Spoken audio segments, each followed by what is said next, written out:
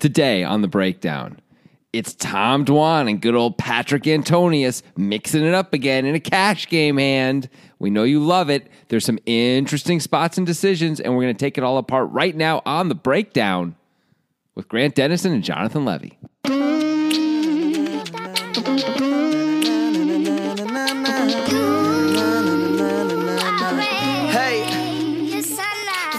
Was there a time, do you think it was just among people who were really into poker, or was it Dwan Antonius and Ivy were the most famous poker players in the world? Is that a thing that happened for a time? I don't think that's exactly right, because I think Doyle Brunson was always more famous than Patrick Antonius. And Negreanu probably. Yeah, probably Negreanu too. But they rounded out the top five, at least. I would say that's probably right, yeah. I mean, freaking Phil Ivey was crazy. Everyone knew who Phil Ivey was. Yeah. And then very quickly, we forgot about Phil Hellmuth, who, by the way, is definitely on the top 3 list. Oh, yeah, of course. You know what? Antonius might be number 6. Yeah, I think he's number 6. Because Yeah. if you're not a hardcore poker guy, you don't know who Antonius is at all. Right. He's not number 6 anymore. No chance. Neither is Tom Dwan. I mean, those guys have fallen out. I think Tom Dwan is still probably top 5 most well-known poker player. Really? Like, if you take the general population. I mean, well, okay, let's do this. Let's just jump in and do this quickly. Okay. Not for very long. Obviously, Hellmuth, Negreanu, Brunson. Those guys are in. Yeah. Those guys are there. We know that. Ivy's number 4. Those 4 are like locked in the top 5. Right? Oh, you know who might bump Here we go. Dwan from the general population? Ray Romano. Johnny Chan. Johnny Chan would because of Rounders. Yeah. Yeah. Also Ray Romano because of Everybody Loves Raymond. He doesn't count. Also Matt Damon because of Rounders. He doesn't count. And because of being in the World Series. No, professional. Also, actors can't play. Professional poker player. Paul Pierce. Professional poker players. Okay. Yeah, I think you're right. Johnny Chan is, honestly, Phil Locke has a pretty, and Tony Esfandiari and Phil Locke also have pretty big profiles these days. Yeah, that's true. So anyway, it's not as easy as it used to be in the top 5 because, now people know who poker players are, I guess, a little bit. Well, they know who poker players from that era are, because my next thought is like the current poker players who are ubiquitous amongst the poker community. I don't think the general population knows them as well as like in the Dwan Antonius era. I mean, no one knows who Feder Holtz is, that's for sure. Yeah, right. Like I said, if I said Feder Holtz to my mom, she'd be like, what? But if you had said Patrick Antonius to your mom at any point in her life, she would also have said that. But he's on the lower tier. What if she might have known who Tom Dwan was? No, you're crazy. You don't think so? How would she know who Tom Dwan is? She watches a lot of poker, does she? No. She talks a lot of poker. I feel like, people? Okay, maybe not. Whatever. There you go. It'd be a miracle. Amarillo Slim. Yeah. She knows who Amarillo Slim is. She knows who she may know who Stu Unger is because he won 3 times or twice and also had books about him and there was a movie and stuff like that. And by the way, his story is amazing. Yeah. So she may have heard of him and Doyle Brunson, Johnny Chan, Amarillo Slim. That's probably more so than like Dana Negreanu even. Yeah. Anyway, let's not talk about this anymore. We're done with the episode. It's been nice. The Q rating episode finished. But yeah, Patrick Antonius, Tom Dwan, these guys had a lot of battles. Yeah, I missed those battles. They were fun. Me too. They were amazing. Yeah. And so often someone was making above the rim plays, sometimes both of them making above the rim plays. Yeah. And it's just like really incredible to watch guys who can play for huge money, not be afraid, and face off against each other all the time. Yeah. And know that their opponent is very good. It's like scary. Who was better? I think Dwan was probably better. My guess is Dwan was better too, but it was close, right? Yeah. Like Antonius probably gave Dwan as much fits as almost anyone in the world. I would guess him, Phil Ivey, Zygmunt, maybe Zygmunt. I don't know. I always think of Zygmunt as being a little too spewy. Yeah, that you could pick off a little bit. But still, those guys, like Patrick Antonius, certainly in top 5 of that group. Yeah, I don't time. I don't know if Dwan was too afraid of like the Negreanus and Brunsons. I don't think he was. Yeah. I think he was thrilled to play those guys. Yeah. So anyway, this was suggested by Isaac Carlisle. He's had a couple suggestions in recently. Nice job, Isaac. What do you do when you suggest, Jonathan? You bind Isaac. The binding of Isaac. What? Excuse me? Oh, is that what we're doing here? Oh, we're doing something else? Oh, I'm sorry. I'd like you, first of all, explain that. Oh, sure. And second, then I need to tell them how to suggest. Okay. First of all, there are some people who understood what I was talking about there. That was actually a cultural reference. Yeah, I don't understand. Thank God, right? Because otherwise, it's watching your face and the confusion was quite delightful. The Binding of Isaac is one of the more popular, I think, indie games of the last 7 years or something like that. I've certainly never played it, but I saw Indie Game the movie, and so I think they talked about it perhaps. Anyway, That's it for that. Okay. You bind him. Here's how you suggest a hand, though, to the poker guys, which is us for this podcast and for our videos. That's a long preamble. You know what? I'm going to take my time. You tweet at us. We are the number 2 poker guys. That's 2 poker guys. And send in a hand that you like, include a YouTube link. And you know what? You're making my life hard, man. And of course, a hand that you like. Every time when we do the second podcast of the day, it just gets off the rails so quickly. Make sure you like the hand. Then use the internet. I got into the Binding of Isaac thing in my head. I was still thinking about that when I was talking. Anyway, please timestamp the YouTube link is what I will say. Is that okay? Yep. Well done. That was concise and good, that last sentence. We are at 2 poker guys, the number 2 poker guys. Please tweet at us. Check out our Twitter feed and follow us on Twitter. Do all the things. I'm tearing up over here. Yeah. That was so funny. That whole bit was funny. You enjoyed it? The Binding of Isaac thing was great. I'm sure you enjoyed your own joke. I mean, it was not my joke. It was your reaction to it. That was delightful. It seemed odd. Yeah. I'm going to listen to that multiple times when the podcast comes out. Okay. Like, what? Where did that come from? I'm going to never put this podcast out just to deny you the pleasure. You know what? Well, then that's fine. Oh, is it? Yeah. It's not going to bother me. Because you won't remember because you don't remember anything. I don't remember anything at all. What's the problem? All right, so let's remember this hand a little bit. Okay. As the glorious hand. Whoa, what happened there? Oh, I accidentally like... 2 times in the one sentence. Yes. Wow, you got me. You always call me out anytime I mispronounce a word, so I feel like it's time to get you back a little bit. This is one hell of a show we got going on. How often on a podcast do people just stare each other down silently? I was for like 5 seconds. That's the thing that's the thing that new podcasters might not understand. First of all, you want to talk a little slower than you talk initially when you first start podcasting. Sure. Second of all, silence is part of the podcast, man. Yeah, it's the dissonance. Space. It's dissonance. It's like negative space, you know, for a sculpture. You gotta have it. How you need to have one to have the other. Exactly. Like you can't have words without not words. Of course not. Wow. I'm so happy to be here. I love this so much. Oh God, I hope we can do this forever. Jonathan doesn't drink. Jonathan, no, I'm completely sober right now. This is just me. By the way, it's not like 3 a.m. It's 3 p.m. So it isn't like I haven't gotten enough sleep or anything. I'm just goofy and having fun. It's just a miracle that Jonathan hasn't died in a car accident. That's correct. Yeah. I've been in a lot of car accidents. Yeah. Of course you have. Of course I have. All right. So we're on the old Poker After Dark with Ali Najad running solo.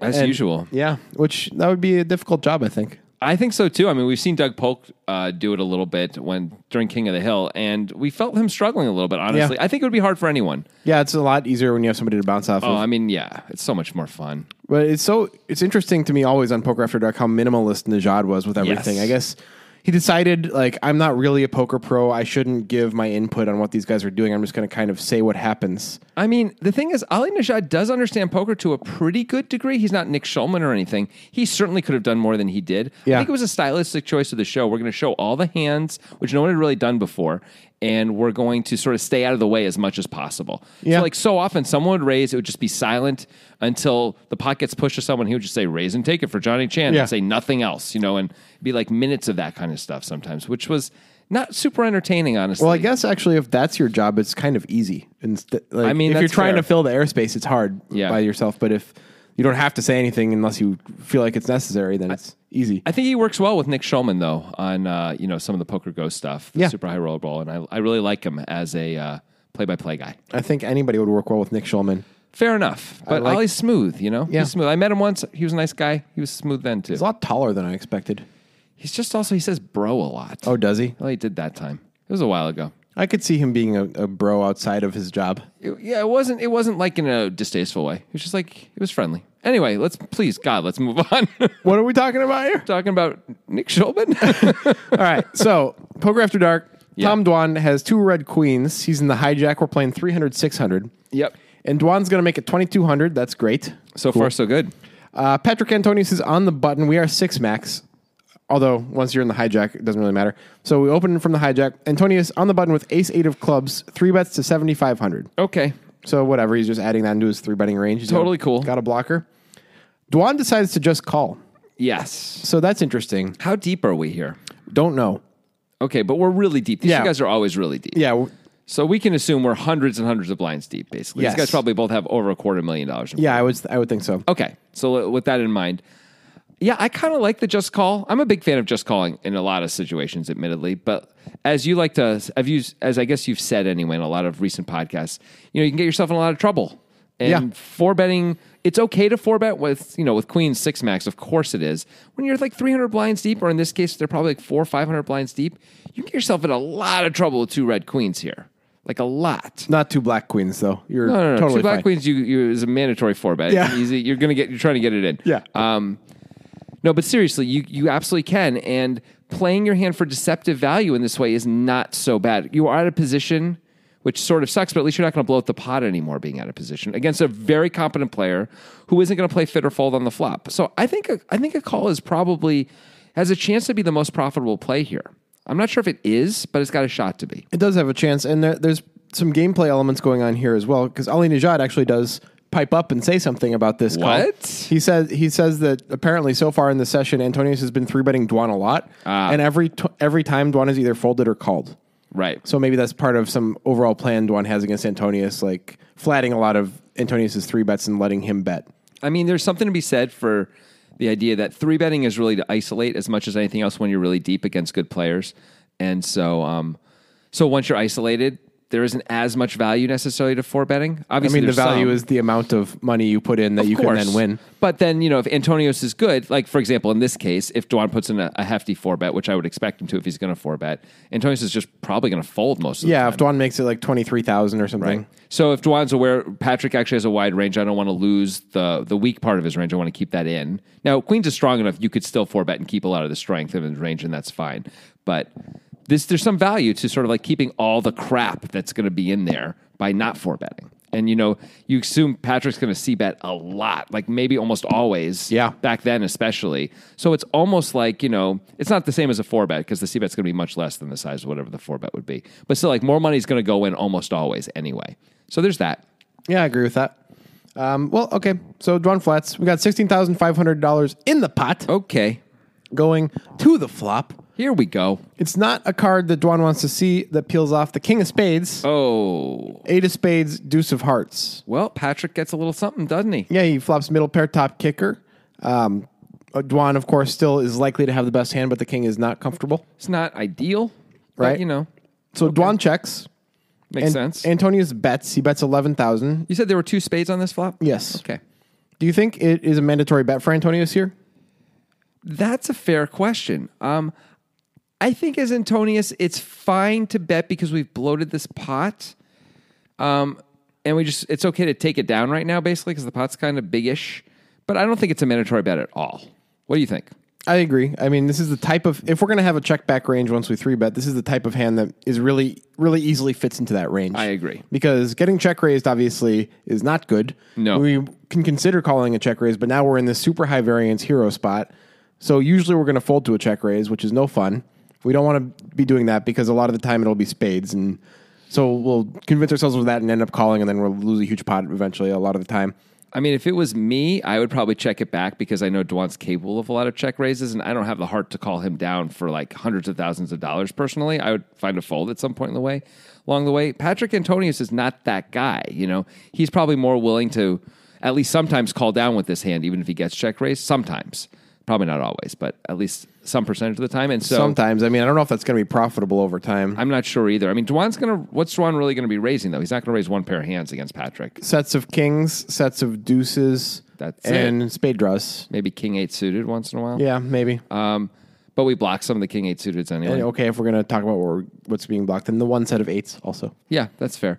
But then, of course, all the spade draws are possible raises for Dwan. We've seen him play spade draws very aggressively much of the time, right? So we're probably okay there. Although the last hand we saw Dwan play on the breakdown, he played against Viffer, and he did not raise a flush draw on the flop. And that, in fact, got him paid off because Viffer was so sure he would have raised a flush draw on the flop, right? Yeah. So, but maybe that speaks to, that may speak to Viffer's I was going to use the word incompetence, but that's not fair to Viff. But maybe that speaks to, like, if Viffer was right about that Dwan almost always raises a flush draw on the flop, then that tells us something, right? Or not raise, sorry, bet a flush draw on the flop. Yeah, but he might not. Yeah, of course Maybe he might not. Viffer just thinks that. Yeah, Doesn't mean it's no, true. that's what I was saying, speaking potentially to his incompetence about Dwan. But I don't know if that's fair or true.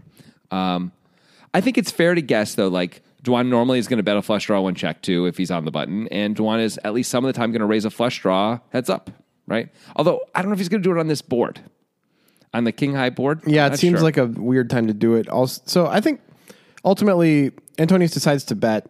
He bets 11,000. I think this is mostly for protection, like mostly just.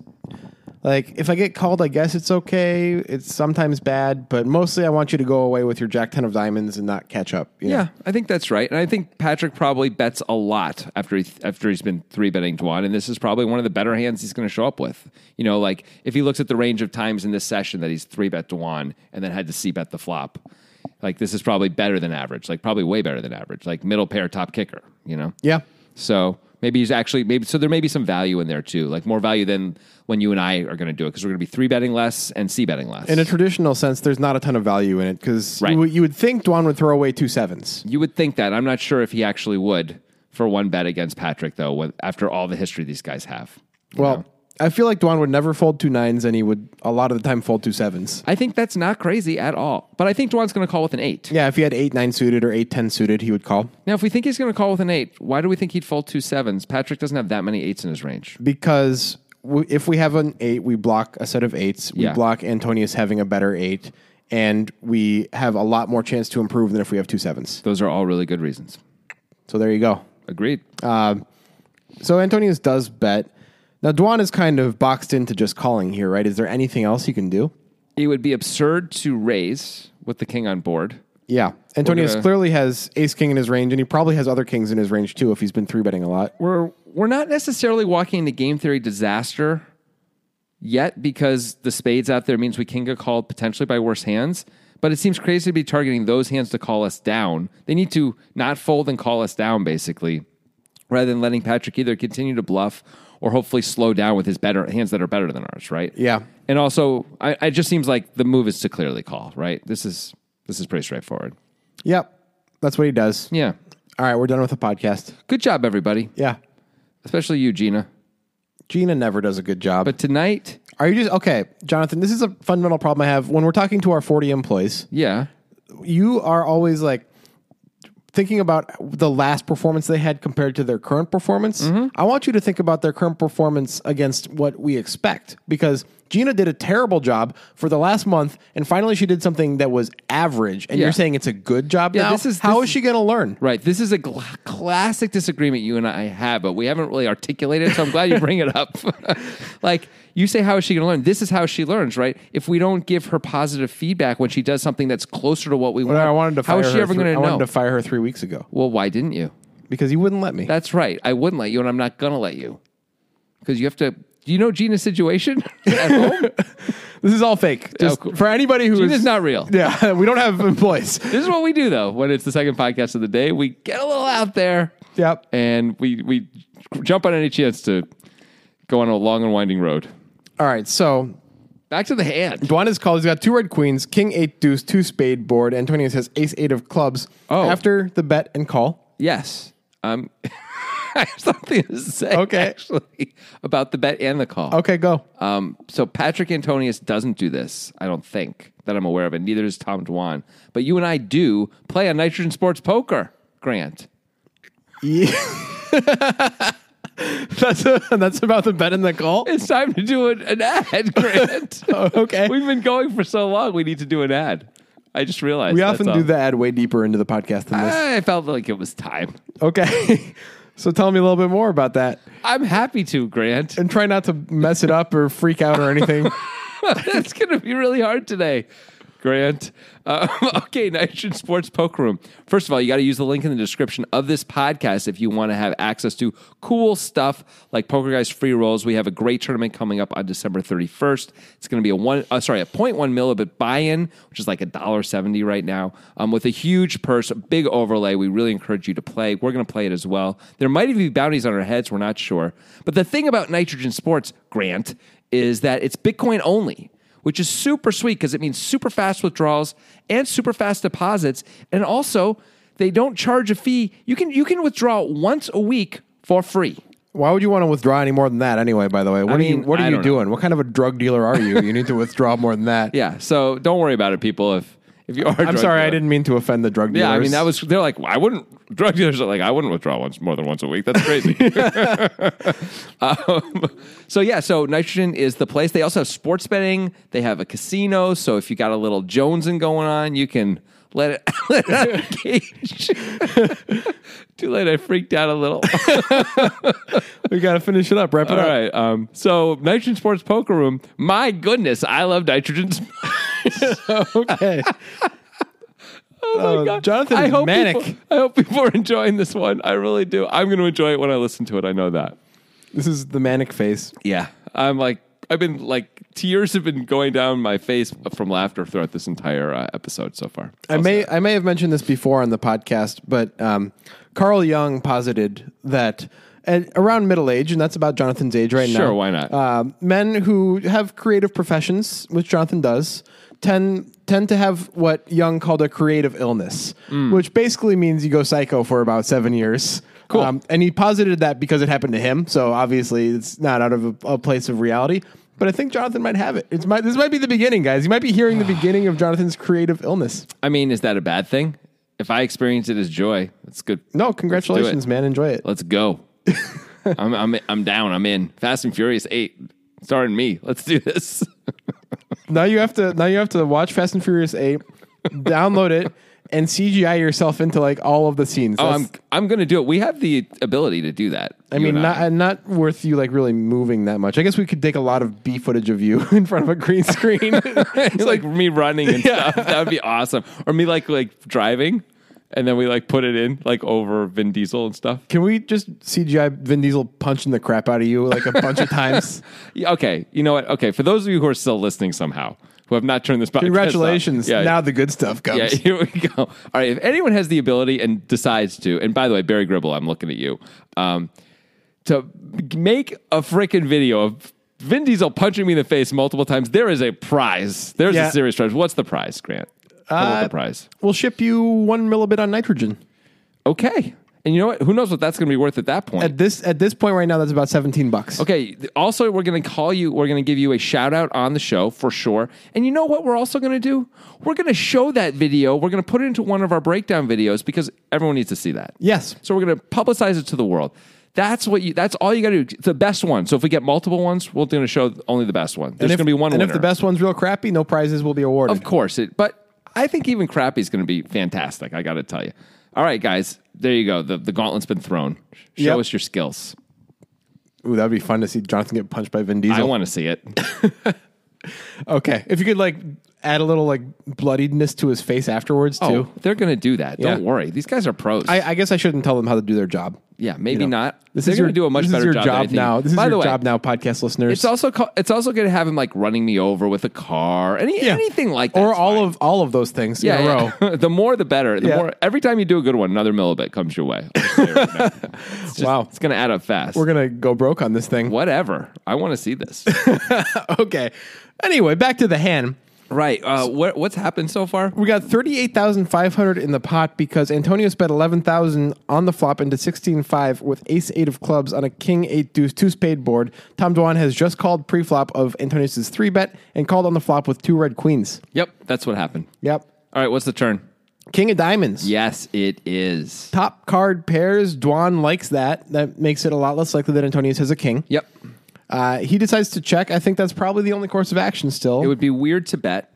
Be very weird to bet here. All right, so this is a decision that we're going to have to talk about a little bit and something that is a bit interesting. Antonius decides to bet again. Right.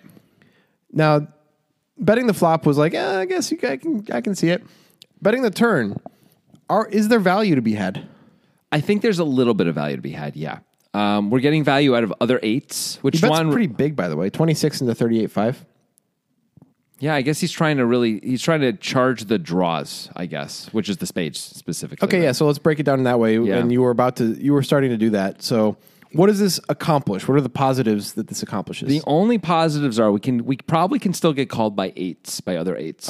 At least sometimes. I'm not sure if Dwan really would call, but we've seen him hero a lot. We've seen him hero against Antonius He'll a lot. consider calling with 8-9 suited here. I think he would. Yeah. And he really might find a call. Yeah. He might feel like my hand's just too good. Especially if Antonius has been 3-bet c-betting a lot. Exactly. So he's like, yeah, Patrick, I call. And so then this way so if someone has spades, they're often going to make a mistake against us, right? They're often, if fold, it's not a mistake, but if they call, it's probably a mistake. Yeah, a call's a mistake because it's too much. So yeah. This way Patrick gets to win and it's more protection than value, I guess, for the most part. But the other thing is, if Dwan has him beat, which of course Dwan's going to have him beat sometimes, right? Dwan's going to have 9s and 10s and jacks, as we see, even queens. Or a king. Yep, or a king. Oftentimes Dwan's going to call this and check the river, and Patrick can quickly check back, and he gets to control the pot rather than make a bad fold or have Dwan do one of those crazy overbets or anything like that. Obviously, Dwan could still decide to raise here or make a huge donk overbet on the river, but he's rarely going to do that at this point. Yeah, okay. My thought on that would be, we've seen Dwan make a bunch of crazy overbets in the past. We have. But he doesn't do it all the time. Like, on average, 26K is going to be probably about what Dwan bets, or maybe less if Dwan has us beat on the river. I agree. So I don't know if there's a lot of value in controlling the size of the pot that way instead of checking back. No, I agree with that point. And we can make a decision based on sizing on the river. Like, we're Antonius. We understand Dwan's ranges at different sizes better than most people do. And we'll know, like, when he's polarized and when he's not and all of those things most of the time. Mm-hmm. I mean, the thing is, if a spade doesn't come off on the river, every time Dwan has us beat, I think he's probably going to bet, depending on which card it is. But assuming if it's a low non-spade, which is a fair amount of the deck, like 40% of the deck, right? Dwan's usually going to bet if he has us beat, and we're going to have to call, right? If it's a non-spade, I think we're just going to feel forced to call because I assume Dwan's going to bluff. I don't know. Is Dwan going to bet 2 9s on the river for sure if he goes check here? If a deuce comes on the river, I would expect he would try and get called by an ace high or a lower pocket pair. Seems ambitious. It is ambitious, but these guys have so much history, man. These guys have so many hero calls in them. I'm just not convinced he's going to bet 9s. I think he probably will bet queens. Yeah, I'm sure he'd bet queens. 9s and 10s might not be bets. Really? You think 10s wouldn't bet the river? It's quite. I mean, I think Antonius would definitely take the line with jacks and queens of so what 3-bet c-betting. Yeah, but how does that hurt us to bet the river rather than checking? It's all the same, isn't it? Patrick's going to bet jacks if we don't bet 9s. How does it hurt us? I suppose. I mean, I think that's true with 10s as well. I mean, well, it hurts us because we don't get to capture bluff equity. It's a very clear reason it hurts us. But Patrick checked back the turn, and so he's often giving up. Right. He could have spade draw that he was want to see a free river and he's going to bluff if he misses. That's true. No, and also he could, if we check again, he might decide, well, I just have to take a shot at this. Right? Yeah. But more of the time, Patrick's going to have a showdownable hand that's not super strong. Right. Like what? Ace high. Ace high. He's not going to call the river with ace high that often. If spades brick, he's going to consider it. He'll consider it, but he's going to fold a lot of the time. There's not that much there. This is a problem. If we have 9s, though, Patrick, I guess, could have an 8, although it's hard to put him on an 8. Yeah. He does, but it's really hard to put him on an 8. I don't think Dwan's betting 9s. But you think river. for sure he's betting queens? I think it's a big difference. But why? Because I think queens can get called by jacks, 10s, and 9s and be happy about it. Yeah. So that's good. Okay, so that's true. Those things are good. But is there anything else they can get called by to be happy about? Ace 8, which 9s can be happy about too. Yeah. But no. Not too much. Okay, well, I guess if we think that's all that can really call, then queens is better than 9s to bet. But again, we're going to put in a bet against those hands either way, right? We are. Like if we check with queens on the river, Patrick's going to bet all those hands. Probably. I think he is. But if we're worried, this whole question is like, are we worried about the sizing on the river? We're trying to set the sizing. Right. Like, We're doing this from Patrick's point of view. Yeah. So if Dwan has queens, he might decide to size it up a bit because he's like, okay, I feel like you usually don't have a king. I'm going to try to get called by these worse hands. If he has 9s, he doesn't feel like he Oh, that's a fair point. So that's Dwan actually a might fair bet point. like 35K on the river with queens, and with nines just check. Yeah. Okay. That's not crazy. Or bet a lot less anyway. Get less value for sure. Right. Okay. So I'm not sure that should be the intention of this turn bet by Antonius, especially because it's a relatively big bet to like be able to check the river back in case we're beat. Mm-hmm. So I don't really count that as a value of the bet. I mean, I would like it more if he bet less. Then I could justify all this much easier, right? Yeah. Like you're setting your price to get to showdown. But you're right. He's pricing it kind of big. How much was in the pot when he bet? 38.5, he bet 26. Yeah. So he's betting. I mean, I guess that's sort of just a typical cash game bet. Right. But if we're going for this explicit purpose, then we why not choose a bet, different size. Yeah. Why not bet 20? Yeah. Or something like that. We're like, yeah, I mean, that's cheaper than I'd probably have to pay almost no matter what. So that's pretty good. Yeah, that's fair. He is getting to charge the spades by betting. Yes. That's the only real value, strong value. Charge the spades and maybe get heroed by an 8. Yeah. I mean, I think he really can get called by an 8 here. And by doing it now, you get to charge the spades instead of letting the spades have a free shot. Whereas like the 8 will probably call on the river with the same frequency it would call on the turn. It's not going to call 2 streets most of the time, though. And the other thing is the 8 won't call the river nearly as much because there's a lot of scare cards that can come that haven't come. Right. So like this may be your only chance to get more value. That said, we block 8s, and Dwan has like 7-8 suited, 8-9 suited, and 8-10 suited, and maybe 6-8 suited. Yeah. So that's not a ton. Maybe Jack 8 suited, but there's not much there. I agree. Maybe 5-8 suited. There's some, but there's not a huge amount of 8s. And as you said, we do block some. Yeah. But what else could this bet be about? Mistake. Could be a mistake to bet. Maybe it's a mistake to bet. There's no more reason to protect against random 2 cards like there was on the flop. On the flop, we could protect against Jack 10 of diamonds. But on the turn, Dwan Dwan doesn't have Jack 10 of diamonds. Right. I mean, he could have Jack 10 of spades. Yeah. So we can price out. So we can price out all that equity. Yeah, we can price out the spades. The spades with overs, though. Yeah. So that's cool, but still. But our big concern isn't, oh my God, he hit a 10 on the river, right? Yeah. That's not nearly the big problem. Yeah. I mean, I think he's trying to charge spades for the most part. I think that's mostly what he's doing, and I think it's based on the table dynamic between these guys that Antonius has been 3-betting and c-betting a lot. He thinks he can get value more frequently. Yeah. But I got to believe if Dwan, for some reason, called with 7s on the flop, maybe now he's like, okay, I'm going to dump it now. Like, I can't call with 7s now. It's harder to call with 7s on the turn for sure. For sure. I wouldn't expect it. I wouldn't expect it either. I wouldn't expect it on the flop even, but now that we're here, I really wouldn't expect it. I don't know if he's calling on the flop or not, but I agree with you. It's rare he's going to call twice with 7s. He might just dump it on the flop just to not get into the situation. Like, all right, whatever. It's like, it wasn't that pricey. Right. Yeah. When the king flops, too. I'm not sure I'm a huge fan of this bet by Antonius. Yeah. It seemed weird. I mean, honestly, both bets are a little unusual. Yeah. Flop and turn, and seemed a little strange at the time. I can justify the flop bet a lot more easily, I think. Yeah. But I think, again, this goes back to history also with these two guys. They have so much. Maybe Antonius, at this point, is c-betting flops and turns against Dwan after he 3-bets because they've like their leveling game has gotten that point. It wouldn't be surprising if they play a lot of hands against each other. To the point where Dwan's calling down with like 2 4s here? Yeah, or maybe even ace high. Because he's just like, you're always like, you know how it's like, well, I know you're always c-betting. Well, it's like, I know you're always betting flop and turn. Like, I know that. Like, it's not even, like, that's automatic. I guess if that's the case, then there's some value to be had. Yeah, but still, that's thin. It's very thin. And we don't know if that's true. Right. Either way, that's what he does. And Dwan, it would be absurd to fold for Dwan now at this point when the king pairs. Oh, yeah, that's crazy. You don't love it, but, I mean, you rarely love anything in poker unless you have the nuts. So this is a pretty good spot. Yeah. And in fact, it actually is a good spot as well, since we know Patrick's hand. Especially because the king paired in a way, because you don't expect him to bet ace-8, right? That seems weird. You're not really expecting that. Right. You'd think if Antonius had you beat already had aces, he would check this card. Yes, I would expect Patrick to usually check this card unless he had a king or was bluffing. Yeah. Yeah, I agree. So Dwan feels pretty good about that because, I mean, maybe Antonius has like all the random kings in his range because he's 3-betting all the time, and that's a problem, but it's harder to have a king now because there's 2 of them. I mean, we just have to hold on right now as Dwan. Right. And I think the plan is hope for a brick on the river and hold on a little more and win the pot. Maybe it goes check, we win. Maybe he bluffs, so we win a bigger pot. But I don't think we're folding. Well, Dwan calls. That seems, every decision Dwan's made so far feels like, that's pretty standard and easy, except for not 4-betting pre-flop, but that's also fine and normal. Yeah. So the pot's now pretty big. Got 90,500 in the pot. Just like that, man. Yeah. It gets real. It's king, king. Well, I'm sorry. People like it when I say it in order. King, 8, deuce, 2 spades, king of diamonds on the turn. The river is the 8 of diamonds. Antonius gets there. He makes a full house. That's pretty sick. It's not fair. Now, Dwan again has an easy decision. It's like, clearly I have to check here. Always checking. So that's what he does.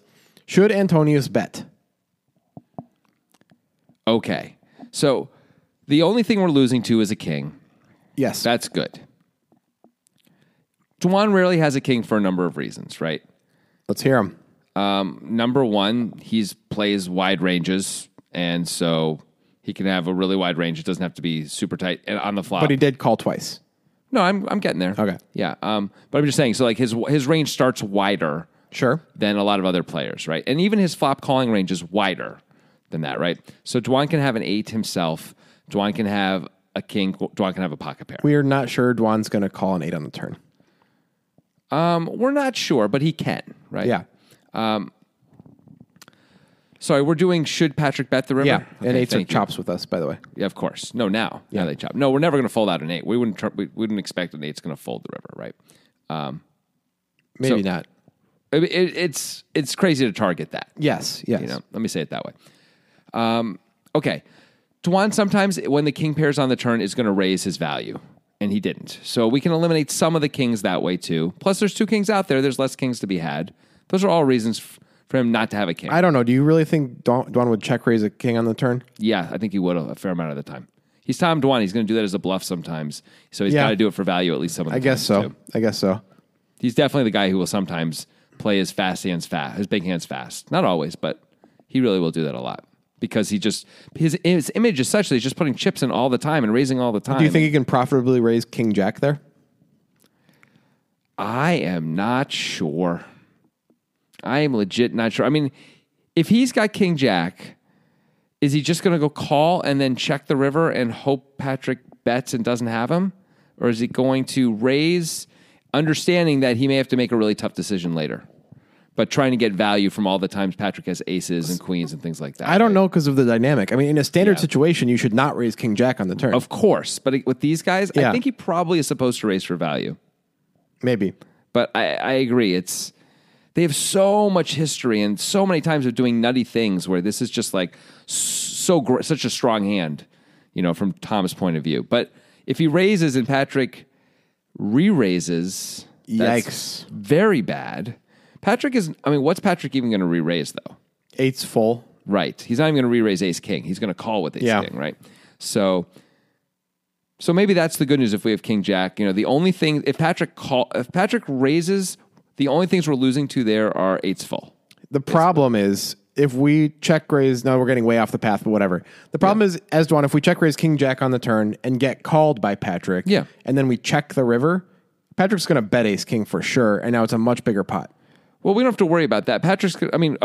If Patrick has us beat, a bet is going in on the river one way or another. Yes, we're going to make the bet ourselves. The size is a lot different. No, of course, but we're trying to get value out of aces and queens and jacks when Patrick has those hands. I don't think you really followed what I'm saying exactly. I didn't understand why you said it. You're saying if we check the river, I'm saying a reason not to check raise king jack on the turn. No, because the pot gets bigger, and then the river bet is exponentially bigger, right? Right, because I get that. In counter to your point that Patrick's only going to 3-bet ace queen, or not ace queen, 8s. I don't know why I said ace queen. Me either. Meaning that we can feel comfortable that if we get 3-bet, we can easily fold. Yeah. But if we get called once we check raise, we're going to lose a much bigger pot either way. Oh, yeah, of course. Which is a reason not to check raise. But no, that's part of going for value, right? I mean, sure, you're going to lose a bigger pot, but you're trying to win a bigger pot, right? You're trying to. But here's the thing: Dwan is not going to check the river if he check raises and gets called. He's going to bet the river. I guess he's not. He's going to bet big to try and get called by queens and jacks and tens. And if Patrick has ace king, he loses this time. Yeah, that's right. He is going to bet the river. Yeah, for sure. I just don't think he's going to check raise a king as frequently as you might think. I know he's going to try to get value sometimes because of his image, but I don't think it's that frequent. I mean, if he has ace king, he's definitely going to check raise, right? Or no, sorry. Anytime he wants to check raise for value, he would do it with ace king would be part of that range. Yes. What do you do with king queen, do you think? I don't know. I don't know either. If Patrick's been 3-betting him a lot, maybe king queen and king jack are an easier check raise for him. Also with all their history. I think he might. I think this is part of the range. But we can't know. not all of the kings, right? He's going to check call. Of course, he's not always going to do it with all of them because he needs to have bluffs in there too. Sorry, not bluffs. He needs to have very strong calling hands in his range. Right. But I think most of the kings he's going to probably check raise on the turn. But Dwan can get to the river with kings. He has to be and able he to can get do it there with sometime. some frequency. Right. Yeah. So that's something that Patrick should be concerned when deciding whether or not he should bet. Correct. Because he's in position. He doesn't have to worry about a bet going in if he doesn't want one to. Right. Yeah. But on the other side of it, of course, Patrick's hand is so strong and a little bit disguised. Although not really. I guess his range is also strong. Although he's stronger than his range at this point. No, he's it's not not. true. That's not true. Because He bet the turn. If he bets the river, he's repping kings full. Yes. And he actually has a slightly worse hand than that. Yes. That said, We said he would check aces on the turn. Right. We thought he would at least. right, we were wrong, but we thought he would. Well, we're not sure if we were wrong. Maybe that's different for him for some reason. Then ace-8? Yeah. Why? Because you don't have to worry about as many of the other cards coming in that go with the spades or something like that. That's fair, but you also don't block an 8, which Yeah. is kind of great to get value out of. I don't know. I'm not sure. I'm not sure either. Yeah. I mean, it's hard to get deep into these guys' heads. They are among the best players in the world. I think even though they're among the best players in the world, there is an emotional element of how your hand improves or not as the hand goes. Like with ace-8, the king feels like a good card on the turn. Yeah. With aces, it feels like a bad card on the turn. Yeah, that's fair. That's fair. I don't know if Patrick's passed all that, though, or not. Yeah, I don't either. It's hard to know. Anyway, so we're repping kings full. However, eights full sort of plays effectively the same from Patrick's point of view. Of course, if Tom has a king, we're going to lose a big bet here, right? Yeah. Tom's either going to call or raise, and it's going to suck. But if we're trying to get value, there's still stuff we could potentially get value from. Like the hand Tom has. Queens is a hand we could get value from for sure. Jacks is a hand we could... All those pocket pairs that are greater than eights could call here, right? Because beyond kings full, what are we really supposed to have that we would bet the river? Like, we're checking back aces now, for sure, right? Yes. So now jacks might sit there and think, like, so you have a king or nothing? You have a queen or nothing? Sorry, queens would think that too, right? You have a king or nothing, right? Yeah, but here's a problem for Patrick. Yeah. If he's been 3-betting a lot and he 3-bet ace-8, he Yeah. has a ton of kings. Well, I mean, sure. Right, so that means an 8 is way further down in our distribution than it might normally be. I mean, I don't know if I completely agree with that because he has a ton of kings, but he also has a ton of everything else's, right? So He has more kings than he has eights. yes, he has more kings than he has eights, correct. So that matters. That wouldn't be the case if he was only 3-betting ace-king. Okay, but we have effectively the second nuts here, right? Yeah. So that's pretty good. It's a pretty good hand, and Tom has only ever called. He's never shown he's never taken aggressive But he could action. definitely have a king. Tom Dwan is tricky. Of course he can have a king. But are we not supposed to go for value with effectively the second nuts? Okay, so I guess the next question has to be, can we get called by worse hands? Right, that's the next question. I would think that if Tom had a big pair, he would have to strongly consider calling us for sure. Just putting us on a 3-barrel? I mean, as Patrick, we probably have 3 barrels in us in this and on this board in this way. It's a little scary because 2 cards that Tom very easily could have in his hand are not going to fold. Yeah. The king and the 8, right? Right, and we don't get a value out of either one of those. Like, isn't that the majority of Tom's range? I mean, the thing is this, the 8 feels like kind of the majority of Tom's range, really. And he's not really folding that, right? Unless we overbet. Although you were thinking that Tom's going to fold a fair amount of 8s on the turn, right? But call with 9s, right? Yeah. So if we're thinking there's a lot of 9s, 10s, jacks, Okay, that's trying a to get fair value point. from those. Because the thing is, 9s, 10s, and jacks are going to sit there and like, well, the 8 didn't change anything. Like, because Patrick went bet with an 8. Turns out he did, but come on. Yeah, what changes is that he went for all 3, Right. you know? Right. He's So willing to keep putting the money in. So you're like, it's a king or nothing. The 8 actually does change a lot. Well, it does, but it changes it not for those reasons, right? It changes it because Tom Dwan could have 8s full now. Yes, exactly. That's why it changes. And Patrick doesn't expect him to fold 8s full too frequently once he gets here. Yes. So he's less likely to bet his non-kings. Exactly. Right. And that is, I think, the key to this whole hand. Yes. Is that Dwan checks and Patrick decides to bet again anyway. He does. Even though the 8 pairs, and now Tom's sitting there, he's thinking, well, look, maybe somehow, some way, Patrick bet aces on the turn. But he sure ain't betting them on the river. How can he bet aces on the river? It's a bluff or he's got me and that's it. By the way, aces has him. Tom Dwan loses to aces. Okay, fair enough. My point is like, so there's no worse hand that's ever betting for value. Right. If he's checking aces. That's why I'm saying it. I could have said as jacks, I guess, Yeah. right? But like, there's no chance Patrick's ever taking this line with jacks, right? He's never going 3-bet, bet. No, you don't. Once the river pairs the 8, he's checking that back. Yes. He's even checking back a better hand than queens, which was where I was going, right? But you wouldn't expect it's an 8. I mean, it just looks like it kind of has to be a king because Patrick would never think he's going to get Tom to fold 8s full. Right. Whether he can or not is a totally separate conversation, but to target 8s full is absurd. Right. And Antonio's bets 56K, by the way, into 90,500. Yeah. If he's targeting 8s full, he's probably going to bet bigger than that. Yeah, like you kind of have to call, right, buddy? Yeah. You're the world's best bluff catcher. You're not going to fold the world's best bluff catcher. Right. I feel like he would bet like pot if he was trying to get 8s full to fold. Maybe, to fold. Yeah. Yeah. Yeah, 75, 80K. Yeah. Something like that. Yeah, he's trying to get called. I think this would be a more interesting bet by Patrick if he bet really big, like polarizing himself, even though he doesn't have the top end of his range. I mean, he's pretty polarized based on the line. Yes. The bet isn't polarized. I mean, it's $56,000, so it's not nothing, but the line is super polarizing for sure. Yes, And in it fact, to the point where Dwan is sitting there and now goes into the tank a little bit because the whole plan is not so great anymore. Like if the 8 doesn't pair, if it's a deuce on the river and Tom checks and Patrick bets, I think Tom's going to find a call relatively quickly and not go into the tank, is my guess. It's at least got to be the plan, right? A non-spade brick. Maybe. But now it's like that 8 is supposed to help Tom. That's bad for Patrick, by the way.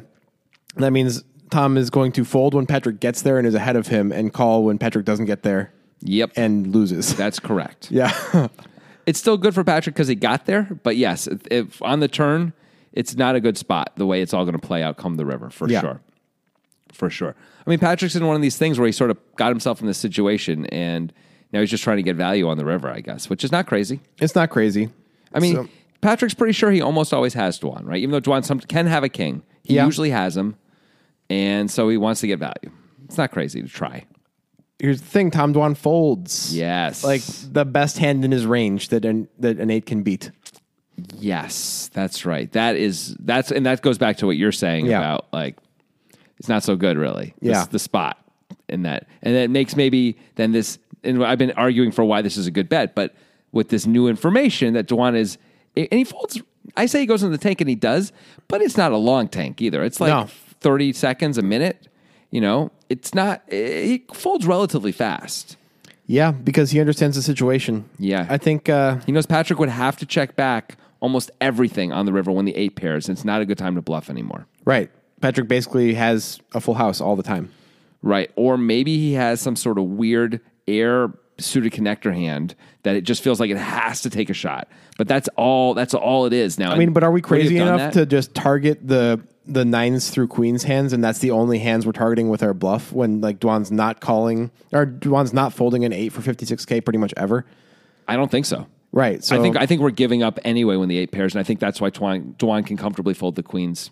Right, which is bad. This is all bad for Patrick. Yep. It's all very bad for Patrick. Yeah. And so this goes back to, is this actually a good bet? If Dwan's capable of seeing all this, putting this together and making this fold, then maybe we can't bet 8s full. Yeah. Right. Like, you would think Dwan is going to feel forced to call until you think about it a little bit deeper. It's like, oh, no, that card is so good for Dwan's range. That's supposed to scare the heck out of Patrick. Patrick is maybe Patrick should only be betting a king and should really only ever have a king here. I think this goes back to the turn bet being a mistake, actually. Yeah. Now, I know in the end, as a result, we get about the same amount of value as we would have because Dwan would have certainly called the river if we had checked the turn, I think. Yeah, no. Probably. I think so. But I like where you're going with this. Right. But, yeah, where was I going with it? Because now you get it and I forgot. The turn bet being a mistake. Yeah. So if we check back the turn, Dwan is going to bet some of his bluffs. Yeah. And he's going to bet his queens. And also, so like the hands that are better, like we're not going to be in this game theory disaster space, which we put ourselves in. I also, what I figured out, the extra part of it being a mistake, I know we got the same amount of value, but in a way we allowed Dwan a free roll if he's going to make a fold like this on the river when we get there. Because we put in the 26K every single time that we lose. Right. And Dwan only puts it in when he's ahead. Like, and if the river bricks out and Antonius doesn't get there, we still put in that 26K and so did Dwan, and he gets to win. Right. Well, if the river bricks out, why are we going to put in the 26K? Because we already did it on the turn. Oh, on the turn. That's your point. Yeah. I'm saying the turn bet is the problem. Right. Yeah. Yeah, it sets up this whole, that's the game theory disaster thing, right? Yeah. Yeah. So So yeah, it sort of creates this thing, but again, their dynamic in history is dripping throughout this hand, and it changes it a little bit too. You know, like did we ever actually do this hand? I think we did, where Patrick and Dwan played a hand where Dwan was on the button with Ace Jack, and Patrick opened like small suited connectors. Dwan, I think 3-bet him pre, and then Patrick flopped a flush draw, and check called the flop, turned a straight draw, check called the turn. Dwan rivered a jack for top pair. Patrick checked. Dwan bet. Patrick raised huge, although he didn't have anything.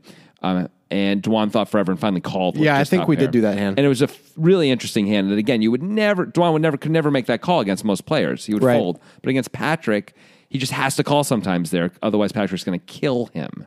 You know, so they have all these dynamics in history, which convolutes all these decisions a little bit. You know, everything's a little bit more complex than it otherwise would be. Yeah, it's cool.